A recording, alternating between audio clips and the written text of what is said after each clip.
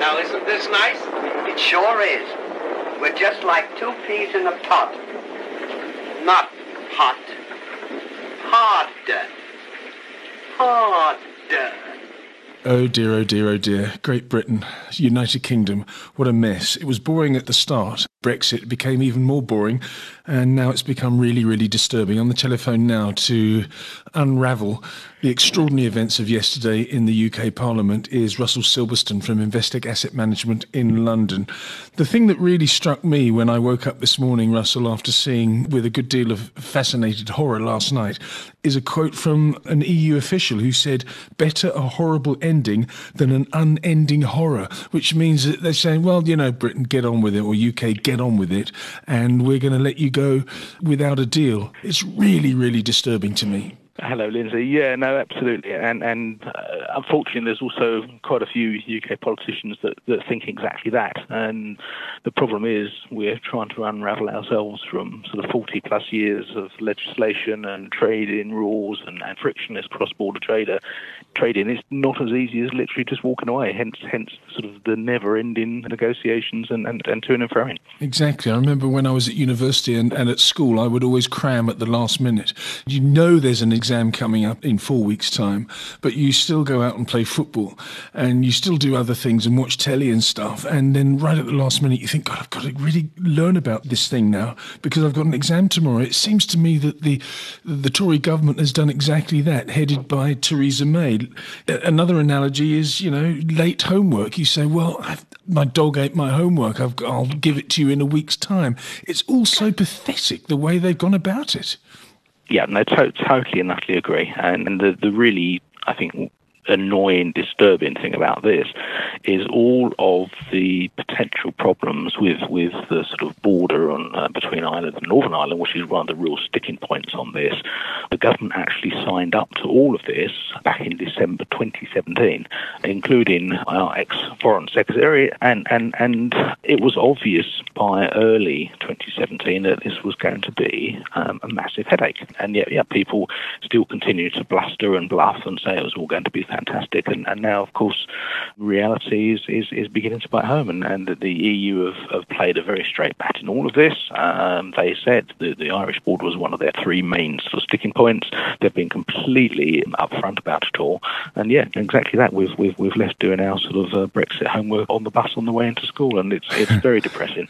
And you know, I think what's so depressing, it was all absolutely inevitable. If people had bothered to actually read what was being proposed, including our legislators. So for me, it's depressing in that I think confidence in the UK's parliamentary system is going to be hit massively, and goodness only knows what the long-term ramifications of that are.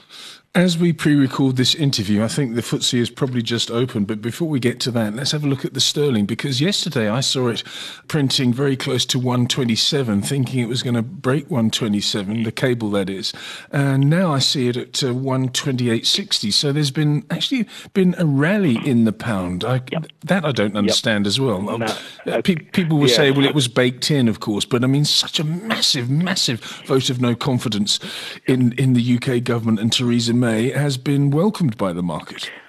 Yeah, absolutely. So we have been long of sterling for some months now, and actually, if you look at it on a sort of broad picture against our major trading partners, so as a trade-weighted index, sterling actually is back to the levels it was in our summer last year, August, September time, in a broad range. And what happened yesterday is very interesting.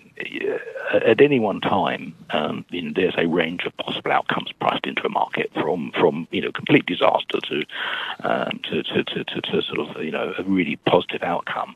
And what the market actually did yesterday initially was, oh my goodness, this is a disaster. Then it actually saw that the range of possible outcomes are actually shifting. And those range of possible outcomes are shifting towards a more benign outcome than us crashing out without a deal. And the reason for that is, there is no parliamentary majority at all for the UK leaving the EU without a deal. So if we discount that or put it as a very low probability, one of the hope of the market, therefore, is that if the PM seeks cross-party thoughts on this, cross-party consultation, then actually we're going to have a slightly softer in the lingo Brexit, slightly more favourable outcome, and hence sterling rallies, and that I think is what we saw yesterday. What we also believe will continue to happen. Yeah, I wouldn't like to be a currency trader on this morning, having to work out to your bosses what you're going to do strategy-wise on the proprietary trading desk for the next couple of weeks. I would do absolutely nothing and just sit on my hands because we don't know what is next. What is next is the question I'm asking you. Is there going to be a general election? Is there going to be a vote of no confidence in Theresa May and her government? Is there going to be a second referendum? Or are we just going to drift inexorably towards those rocks which are the rocks of a no-deal Brexit? The latter, I would say, is I don't want to rule it out, but it's less than a 5% probability. As I say, there is absolutely no majority in favour of that, and therefore I don't think it's going to happen. What happens next? The Labour Party opposition have called a vote of no confidence in the government. The only way we can have an election is if the government loses that, and we fail to create a new working government, and then under the sort of fixed-term Parliament legislation we have here in the UK, an election isn't actually due to 2022. So the procedure to bring forward an early election is if either the incumbent asks for one, as our PM infamously did last year, or they lose the vote of no confidence. That vote of no confidence is going to happen today, I believe, but they're going to lose. And the Conservatives are they're not in a strong position, but the Labour Party, so if you just tot up the opposition here in the UK, so the Labour Party, the Scottish National Party and the Liberal Democrats, 302 seats, the Conservatives 317.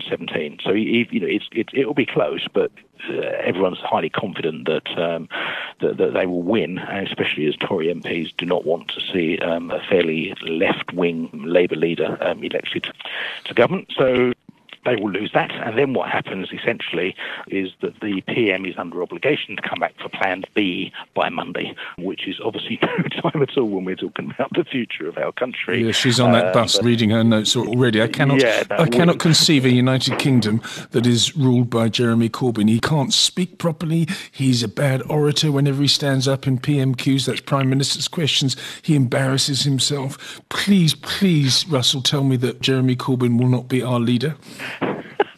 I think it's highly unlikely, and what's interesting and those sort of sentiments are echoed in opinion polls. So despite this government being utter pandemonium, utter chaos, actually the Labour Party are behind in the opinion polls, which I think tells you all you need to know. So even if we had an election, I still think you'd see the Conservative Party win, or maybe even we could even have something as revolutionary as we saw in France, a sort of a centrist party comes along. But no, it won't be a left-wing Labour government at the moment. I'd be very surprised. Then it's Plan B, which is essentially we go back to the EU and try to get some concessions out. And I would everyone cast their minds back to the Eurozone crisis. We were on the edge in the Eurozone crisis, and the EU always does things at the last moment and in moments of utter panic. It feels like we're there now, and so I wouldn't be surprised if we get one, we're going to get an extension of the exit process, so the March the 29th date falls away, and two, I suspect we might get some slight concessions on this so-called Irish backstop, which is very technical, but very, very important. And if that happens, the vote comes back, especially if we get cross-party consultation, and it eventually passes. You sound very sanguine about it. You seem to think that reading the notes on the bus is going to actually come to some kind of satisfactory outcome, i.e. a B- or a C, rather than a big fat F. Now, what are you doing on the desk of Investec Asset Management at the moment? Are you sitting on your hands and waiting, or are you saying, right, we're going to back the fact that something is going to be, some rabbit is going to come out of someone's hat, and therefore sterling's going to go up and the gilts will do well, etc. What are you doing? Yep. So actually, we have in relatively small size because of the uncertainty, but we've been positioned for a positive outcome for I would say 2 to 3 months now, and the reason for that harks back to that earlier comment I made about a range of possible outcomes.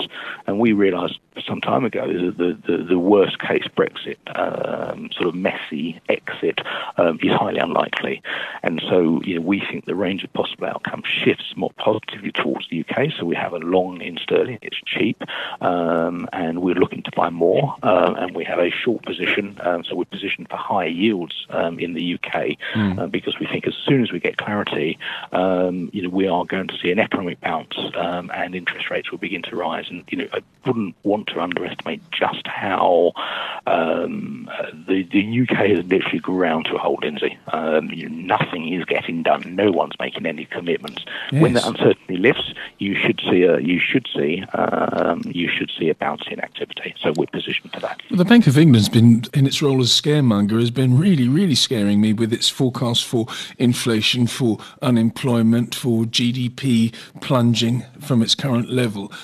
That is something that is almost political in trying to scare other MPs to vote in Theresa May's favour. But do you hold any store in what the Bank of England has been saying in the last couple of days? I think it's if we literally left on the 29th of March with no new trading agreements in place and actually immediately resort to trading on WTO standards, without a doubt you would have an enormous economic impact. And so I think the government's been right to warn about that, and he was also doing it in the context of trying to keep the financial system safe. I mean, that's one of his roles, and he was saying, okay, look, if the worst case happens, what is the worst possible thing we can think up, and if that happens, what happens to our banking system? And that's really where he was coming from. But yeah, absolutely, it is of no doubt in my mind that if we had a sort of the so-called hard Brexit, the economy would literally collapse in a heap. Obviously, it would recover eventually, but you would have a massive dislocation, and that is also why MPs understand that. Is also why it's not going to happen. So that's why we're sort of reasonably sanguine and trying to sort of sail through the stormy seas. Well, if Mark Carney is right, then property prices are going to fall 30% if there is a no-deal Brexit or a very, very hard Brexit indeed. So anyone that's not on the property ladder, maybe you can look forward to that. There's one silver lining. Russell Silverstone, on a very disturbing morning, thank you very much for your time. Russell Silverstone is from Investec Asset Management in London.